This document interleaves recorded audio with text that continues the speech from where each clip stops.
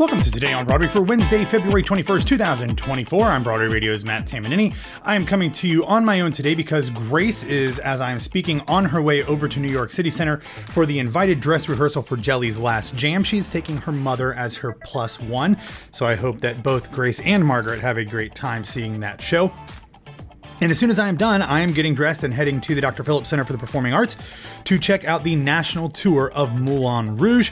So lots of stuff going on, so I'm going to run you through what news we have today fairly quickly. And it starts not in New York City, and not in Orlando either, but instead in Washington, D.C., where yesterday we got the initial casting for Bye Bye Birdie at the Kennedy Center as part of its Broadway center stage production. The cast will be led by Christian Borle as Albert Peterson, Krista Rodriguez as Rosie Alvarez, and Ephraim Sykes as Conrad Birdie. You might remember that before the pandemic in 2020, there was a different version of this show that was going to happen as part of this Kennedy Center series. Instead of the cast that I just talked about, the show was going to feature Carly Hughes as Rose Grant, using the different version of that name since she is not of a Latino background.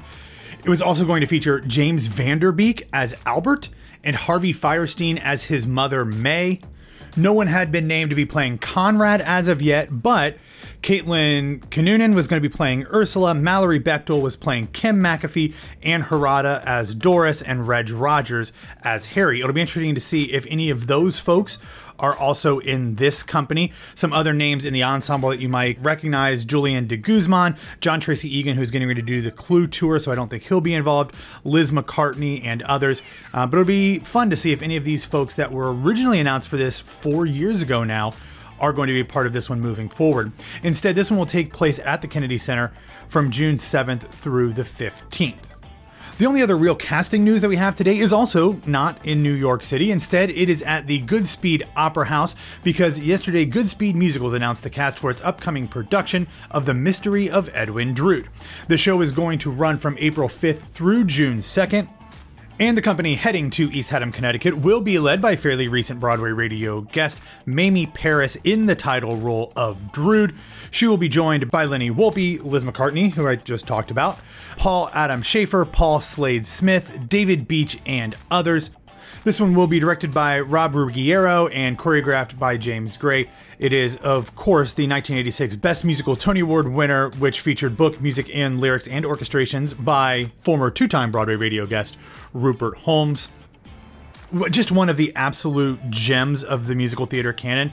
I don't know that it gets its place up there with the R&H shows or Candor and Ebb or Bach and Harnick, but it really is about as perfect of a show as you could possibly get, especially with the conceit in the ending where the audience picks the outcome. It's just truly brilliant, and I am looking forward to hearing all about this one. All right, let's jump into last week's Broadway grosses. Overall, things were pretty good across the board. We'll talk about that here in a second. There was a total of 15 of the 23 shows running on Broadway. It was down one show from the 24 the previous week because of the closing of How to Dance in Ohio.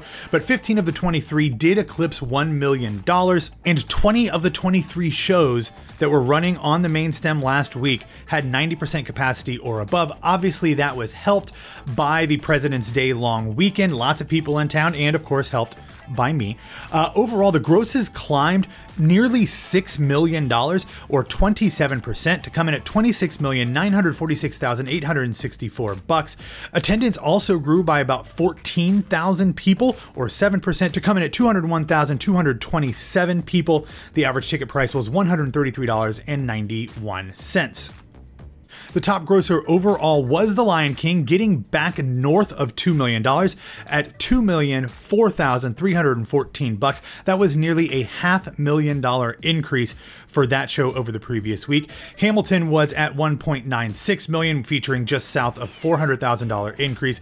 Wicked was in third at $1.93 million. That one had a $630,000 increase. Merrily Be Roll Along was in fourth at $1.6. MJ was at $1.56. The rest of the shows north of seven figures in descending order were Harry Potter and the Cursed Child, which also had an increase of more than $500,000, Moulin Rouge, Sweeney Todd in just 7 performances, Aladdin, Back to the Future, and Juliet, Book of Mormon, Hadestown, Chicago, and The Notebook. 6 was just on the outside looking in on that one. Speaking of The Notebook, this was its first full week of previews, and by full, compared to like the 4 it had the previous week, it only had 7.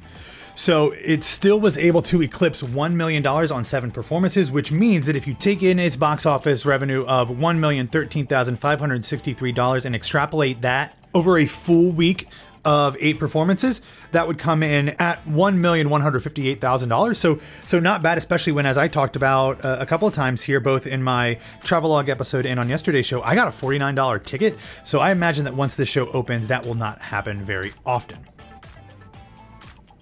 Only 3 shows saw week-to-week declines, and it's not a surprise because none of these shows are what I would call family-friendly, and those were Appropriate, which dropped $138,000, then Prayer for French Republic, which dropped $20,000, and Days of Wine and Roses, which was actually the lowest-grossing show on Broadway last week, dropped a little over $12,000.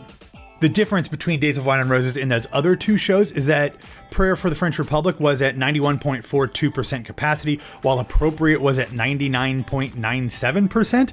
So still doing very well over there. Days of Wine and Roses, though, was the lowest attended show in terms of capacity at 54.38%, which was almost a 7.5% decline from the previous week. Appropriate only did 5 shows last week, so there were some cancellations due to illnesses. So that show, despite dropping $138,000, was still at 99.97% capacity, so that's still doing fine. All right, running through some other theatrically tangential news in the world of pop culture. Yesterday, in an exclusive People reported that Gilmore Girls and Chorus Line star Kelly Bishop is getting ready to publish a memoir from Gallery Books, which is an imprint of Simon & Schuster. It is going to be called The Third Gilmore Girl. It goes all the way back to her time on the Broadway stage, up through Stars Hollow and everything that happens after that. Of course, Bishop originated in the role of Sheila in A Chorus Line on Broadway. That part was essentially built off of her life and story in the industry, as many of the characters in A Chorus Line were. She went on to win the Tony Award for Best Featured Actress in 1976, then played Baby's mom in Dirty Dancing, and then played Emily Gilmore on The Gilmore Girls.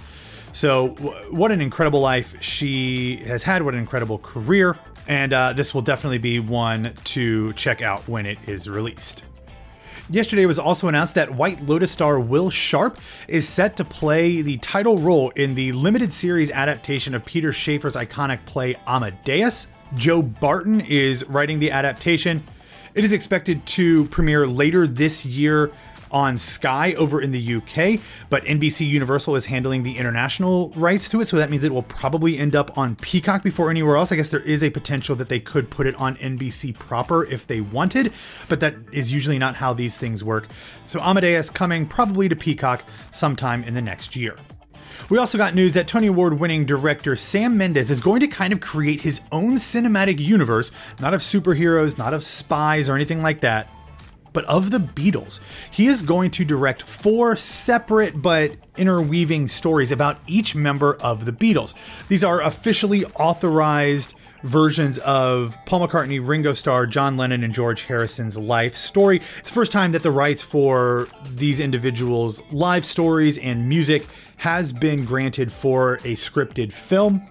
They will obviously all be interconnected, and they are looking to be distributed sometime in 2027. Ringo Starr even actually tweeted out saying, "Have you heard the news? Oh boy, we all support the Sam Mendes movie project. Yes, indeed. Peace and love." And then a series of emojis from sunglasses, music, rainbow, peace signs, star, heart, and then the peace icon as well. So that one looks fascinating, and maybe get some theater folks to play these parts so that we know the singing can be as good as it should be. All right, and finally in the news section, coming up on Friday, the new stars of Hadestown will perform on the Tamron Hall show. Of course, check your local listings as to when you can watch that on linear TV, or of course you can check out social media afterwards as well. But that'll include Jordan Fisher, Ani DeFranco, Lola Tung, Philip Boykin, Lilius White, and others. So check that out. That should be very cool. All right, and our feel-good recommendation for today is some performance and rehearsal videos from the German production of Hercules. Of course, we've talked about how the stage adaptation of this Disney classic did not go super well, either first in the park, but especially up at Paper Mill. So it is being reconfigured in Germany under the direction of Casey Nicholaw, who is directing and choreographing. Tanisha Scott is doing the co-choreography. It's very cool. A little weird to hear these songs in German, but look, I've said it before. I just don't think you send Casey Nicholaw over to Germany to restage this show if you don't intend for it to be the basis for a new stateside production. Does that mean it's coming to Broadway? Not by any means. We have no reason to think that as of now. It could just mean they're going to do another out of town and then license it. But if Casey's able to figure it out, and he certainly knows how to stage a big Disney show, who knows? That very well could mean it could end up on Broadway soon. All right, that's all that we have for today. Thanks for listening to Today on Broadway. Follow us on Facebook, Twitter, and Instagram at Broadway Radio, and you can follow me pretty much just on Instagram at BWWMatt. I hope you have a wonderful hump day, and we will be back to talk to you tomorrow.